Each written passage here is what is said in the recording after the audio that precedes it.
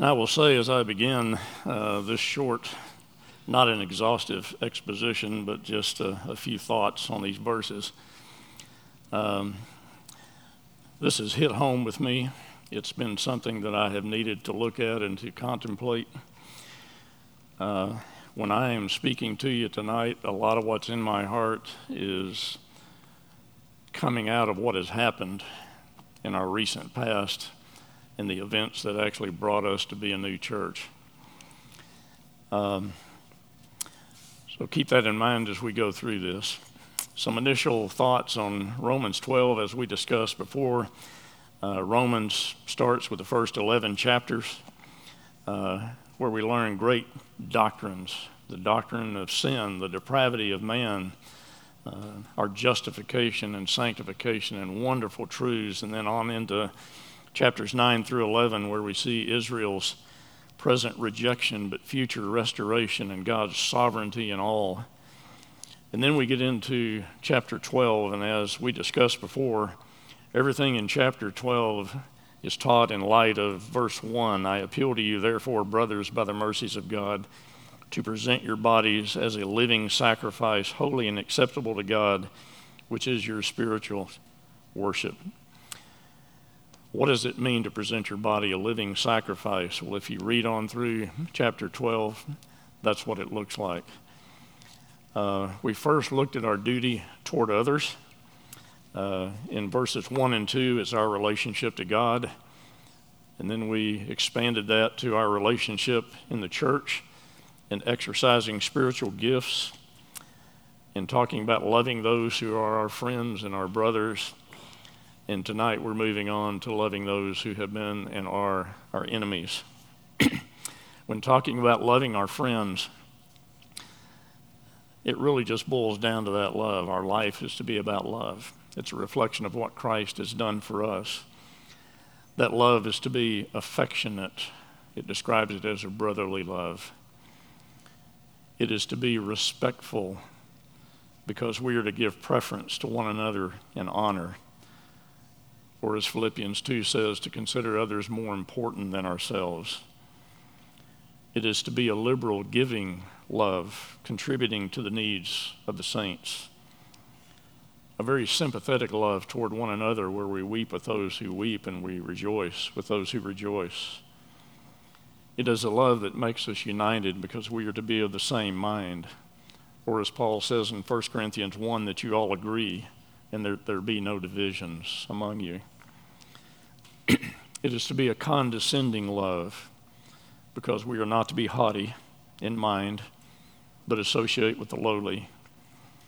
And it is a love that engages us with other people, if possible, as far as it depends on us, that we would live at peace with all men.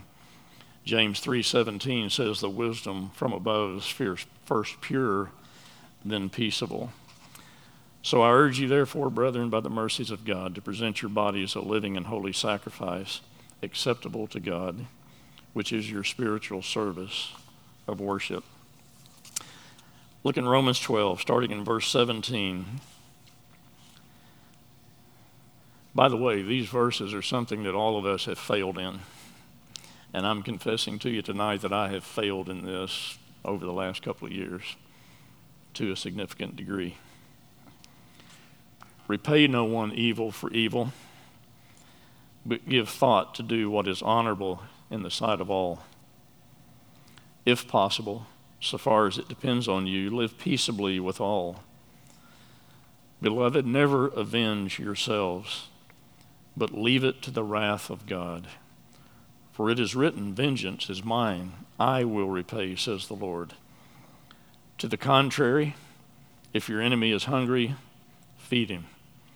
If he is thirsty, give him something to drink. For by so doing you will heap burning coals on his head. Do not be overcome by evil, but overcome evil with good. Do you have enemies? Can you count them? I can tell you that up until a couple of years ago, Pam would probably testify to this, that I had said, I read in the Bible about enemies. I can probably count on one hand the number of people that I would consider an enemy of mine. Over the last 2 years, I haven't had enough fingers and toes. I've had more enemies in some respect than I'd had previously.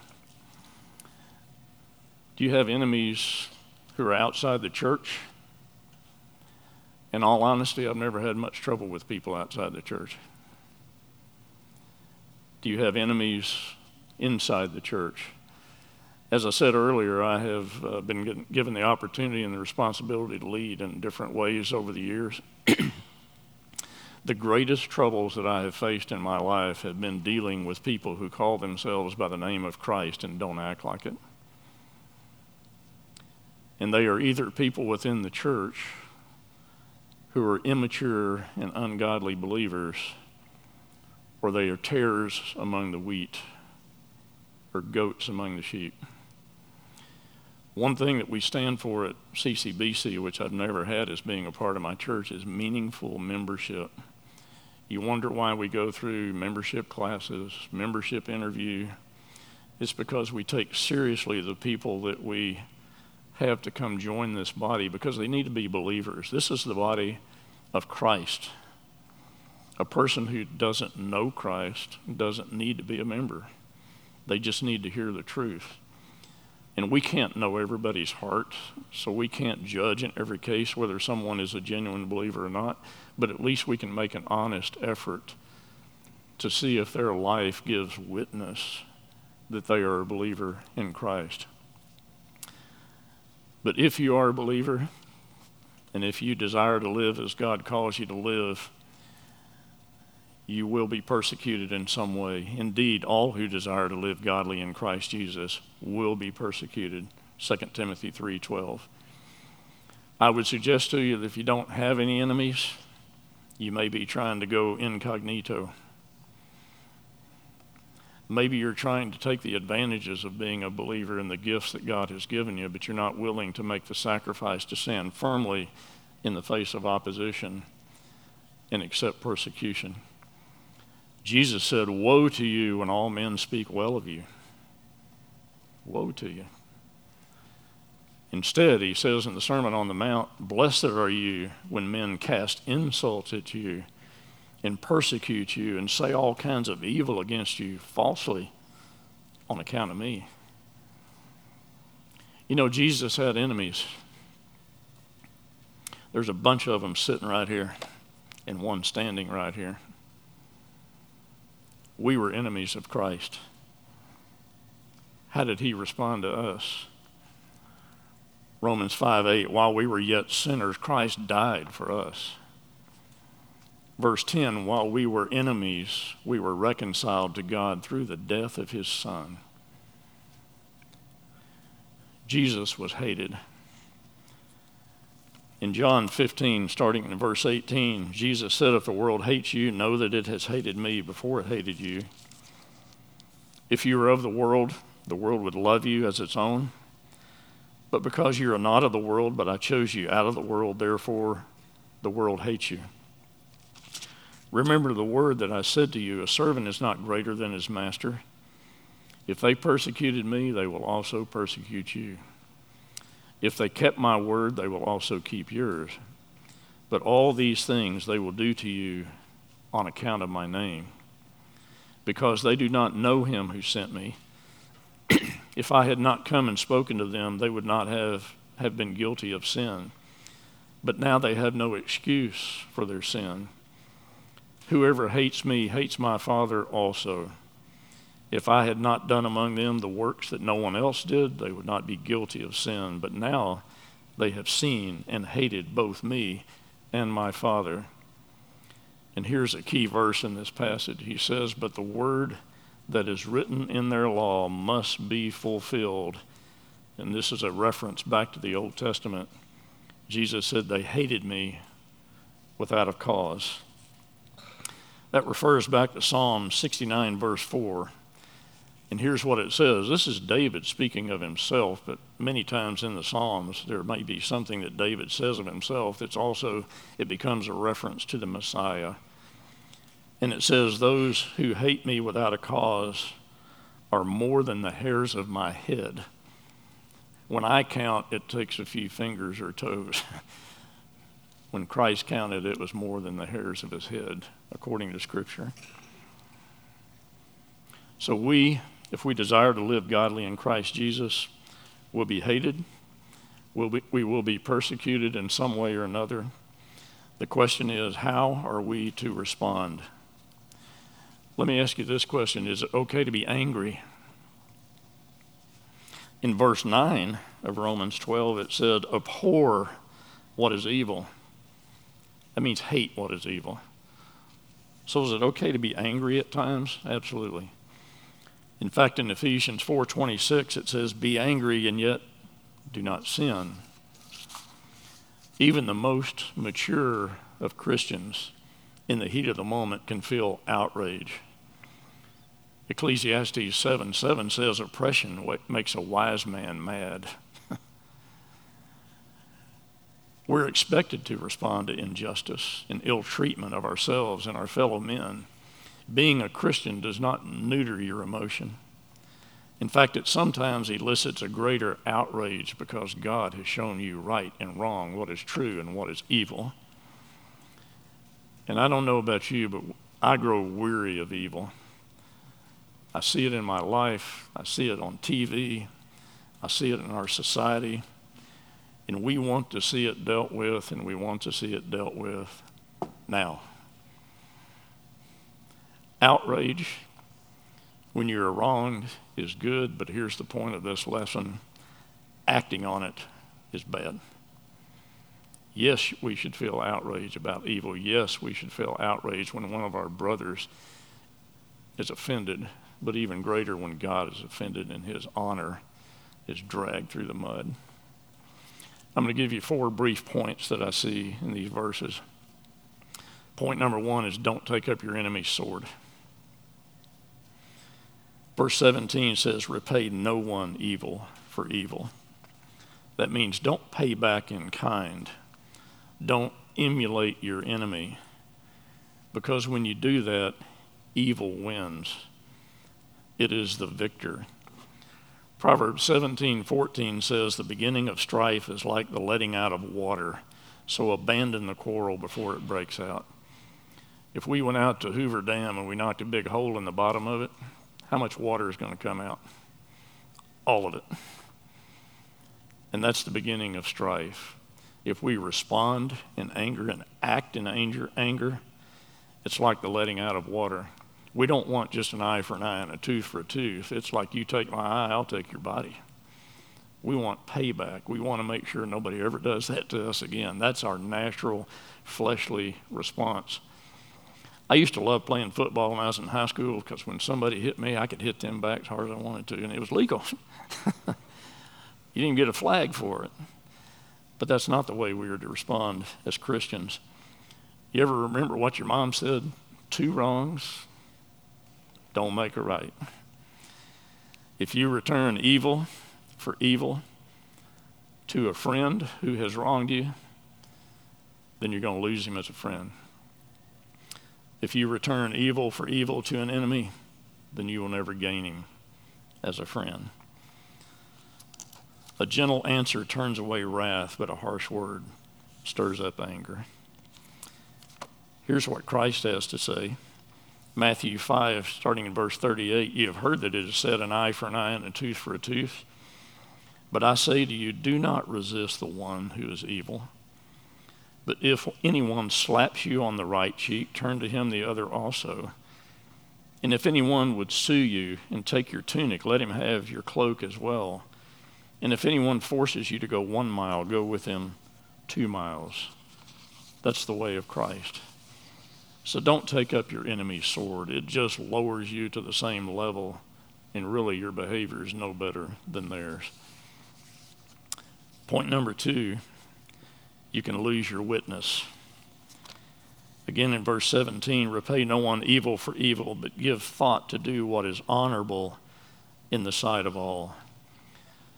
Although our society has deteriorated to an incredible point, I think people in general still know right and wrong. They still have a conscience. And when they see right, they know it. When they see wrong, Instinctively, they know it. When we respond to evil with evil, though it may feel good coming out of you at the time, you now have lost your right to preach. You've lost your right to speak the truth and to bring glory to God, because what you say is meaningless unless it's backed up with how you live your life and what you do. So you've done no better than them, and you have lost your witness. If you're driving down Rogers Avenue and some guy's angry and he thinks you got in his way, and he blows his horn and he waves at you with a sign that's not very kind, what are you to do? Smile, let him go. What you don't do is you don't hit the accelerator and fly past him doing whatever as he reads the bumper sticker on the back of your car, "Follow me to Chaffee Crossing Baptist Church."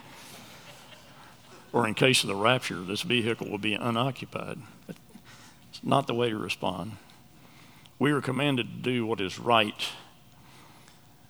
Jesus in Matthew 5:44, love your enemies and pray for those who persecute you. Right is generally honored by all men, and people are watching.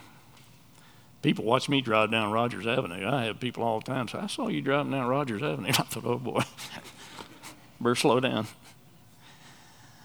But you can lose your witness because people are watching. Our forgiving, kind behavior in the face of provocation should commend us to them and to others who witness our behavior. And if we do that, we will do what Blake mentioned in Titus 2:10 this morning. We will adorn the doctrine of Christ our Savior in every respect. That's what we're called to do. Proverbs 19:11 says, a man's discretion makes him slow to anger, and it is his glory to overlook a transgression. In verse 18, if possible, so far as it depends on you, live peaceably with all. It may not be possible. Peacemaking is a two-way street, but we are to only go one way, and that is to make peace. You remember the story when the soldiers came to get Jesus in the Garden of Gethsemane? It was probably a common response in the day. Peter just pulled his sword and going to take the guy's head off. And I'm assuming he ducked and the sword took his ear off. There's places in the Bible I would love to have been there to see that.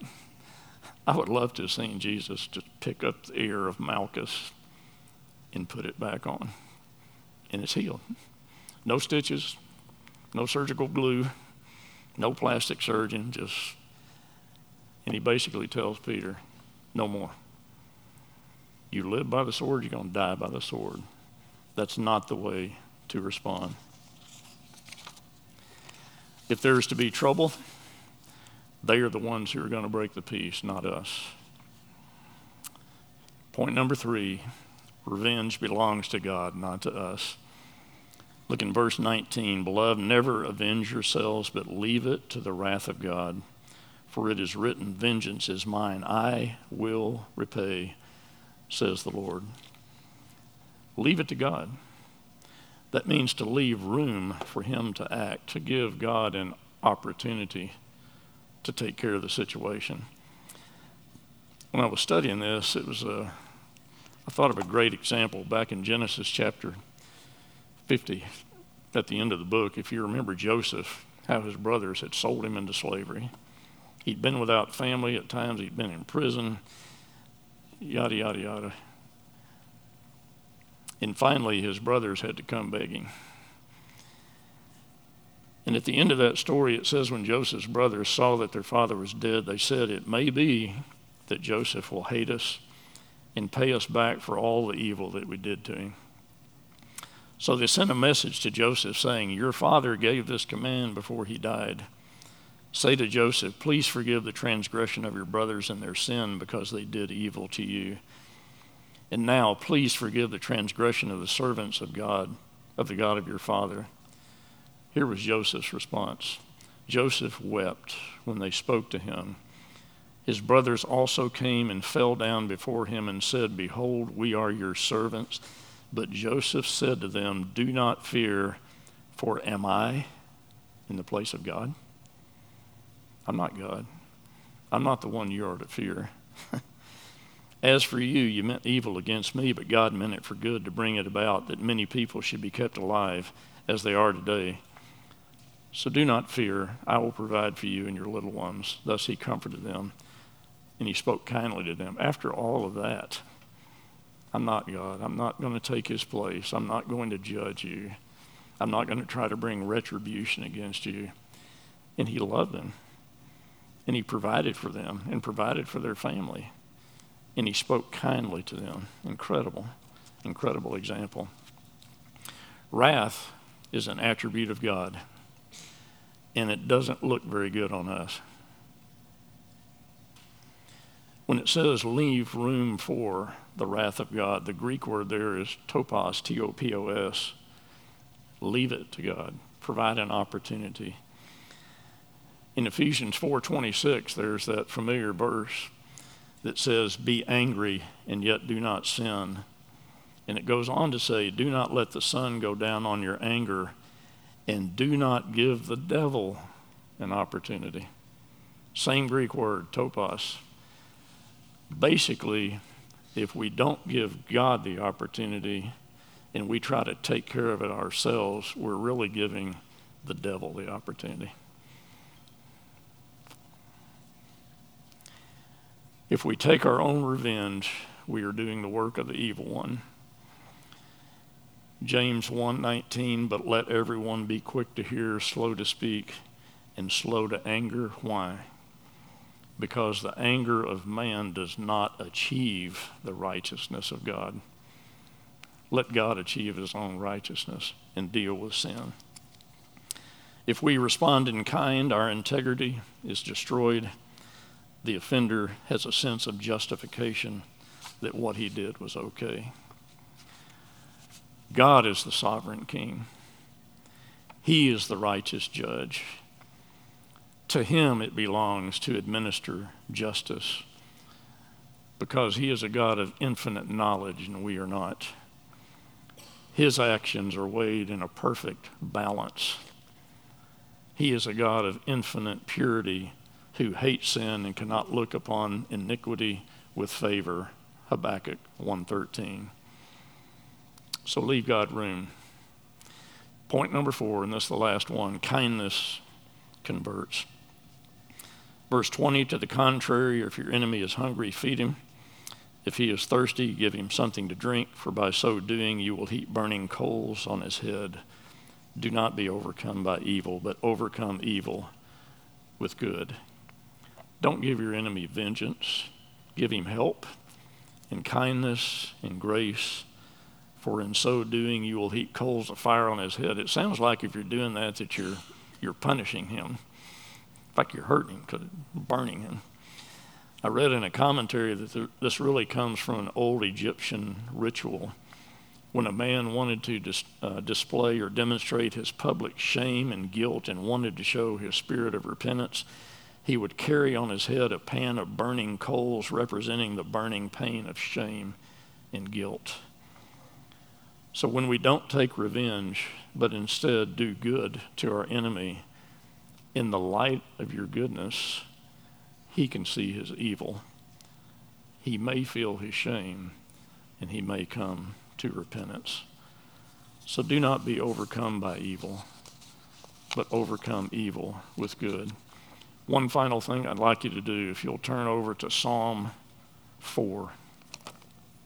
Psalm 4. This is a great passage on how to deal with anger. I can tell you that over the last 2 years, I have not handled, first of all, I've had more anger in the last 2 years than I've had in my lifetime. And I've not always handled that well. In fact, I've spent way too much time dwelling on what happened, convincing myself of what was wrong, and being angry and irritated at those who did what they did. I have lost sleep at night, worrying about that or fretting about that when I should not have. But let's look at Psalm 4 real quick and then we'll close. This is David, and he says, answer me when I call, O God of my righteousness. You have given me relief when I was in distress. Be gracious to me and hear my prayer. He's saying, God, I have a problem. I have distress. Wrong is being done to me, and I'm praying to the God of righteousness.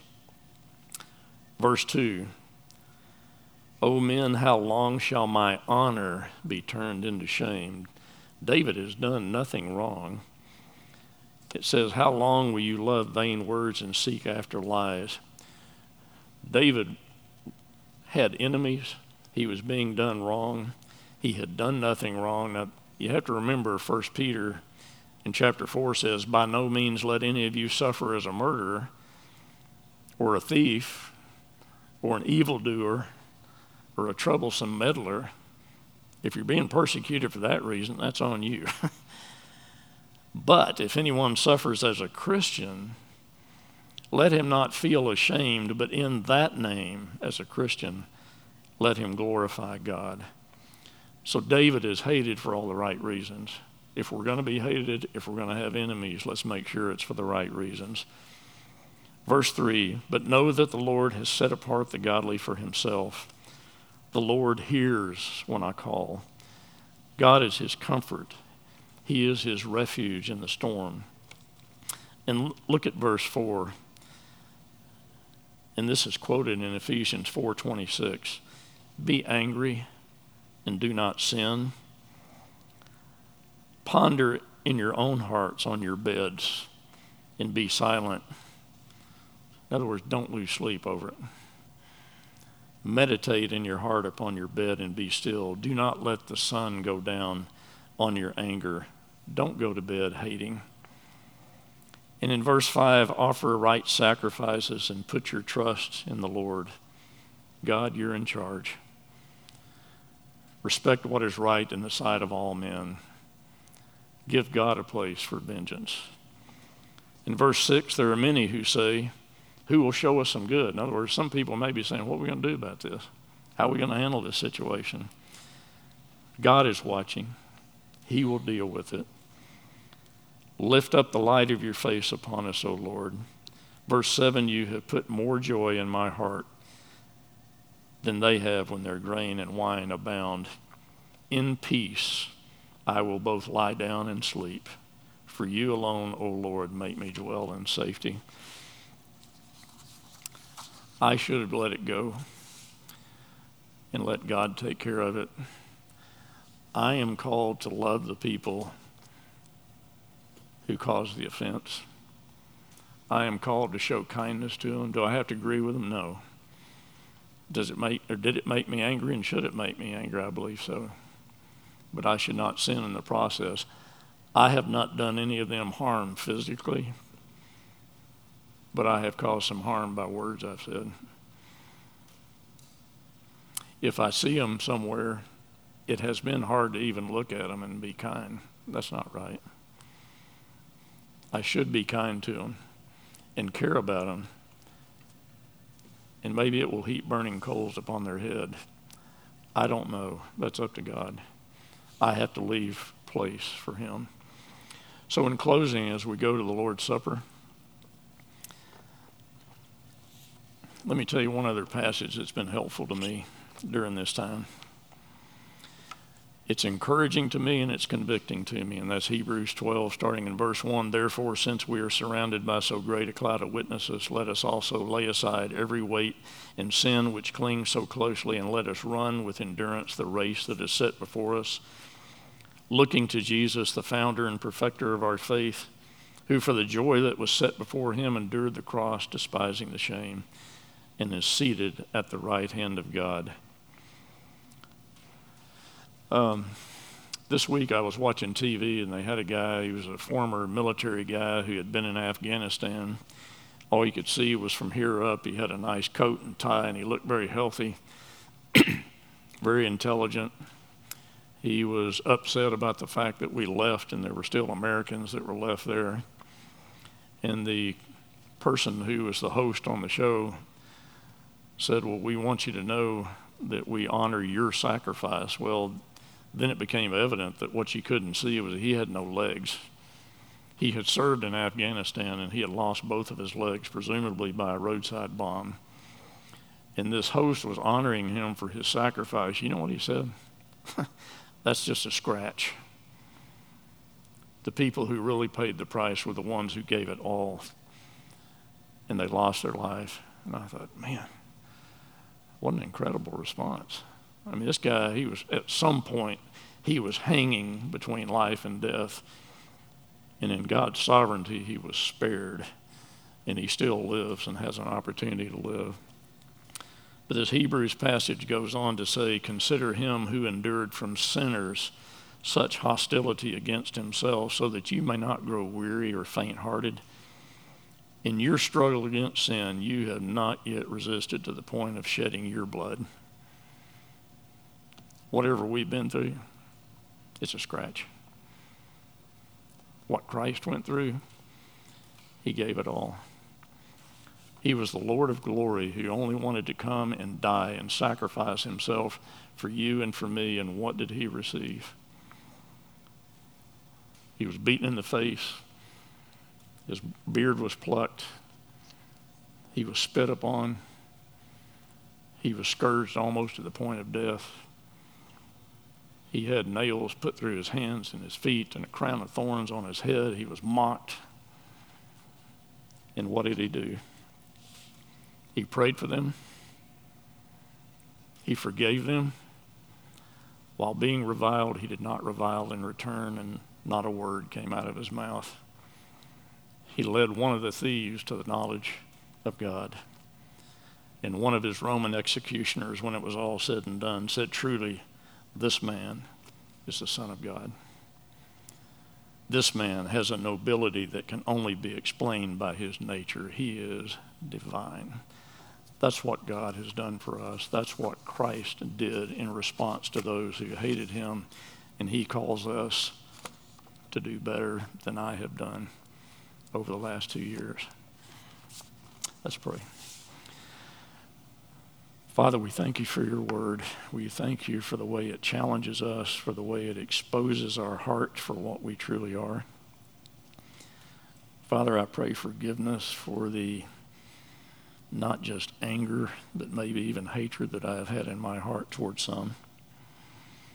And for anyone here who has sensed the same thing, I pray that we would just be able to lay it down and leave room for your wrath and allow you to deal with it and take care of it as you choose.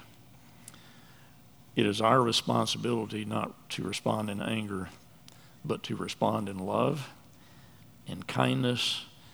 And if there's some way that we can help those who have offended us, then we are to do so. If it is possible, we are to live at peace with all men. And Father, we pray that you would give us the grace that we might do that. And we pray it in Christ's name. Amen.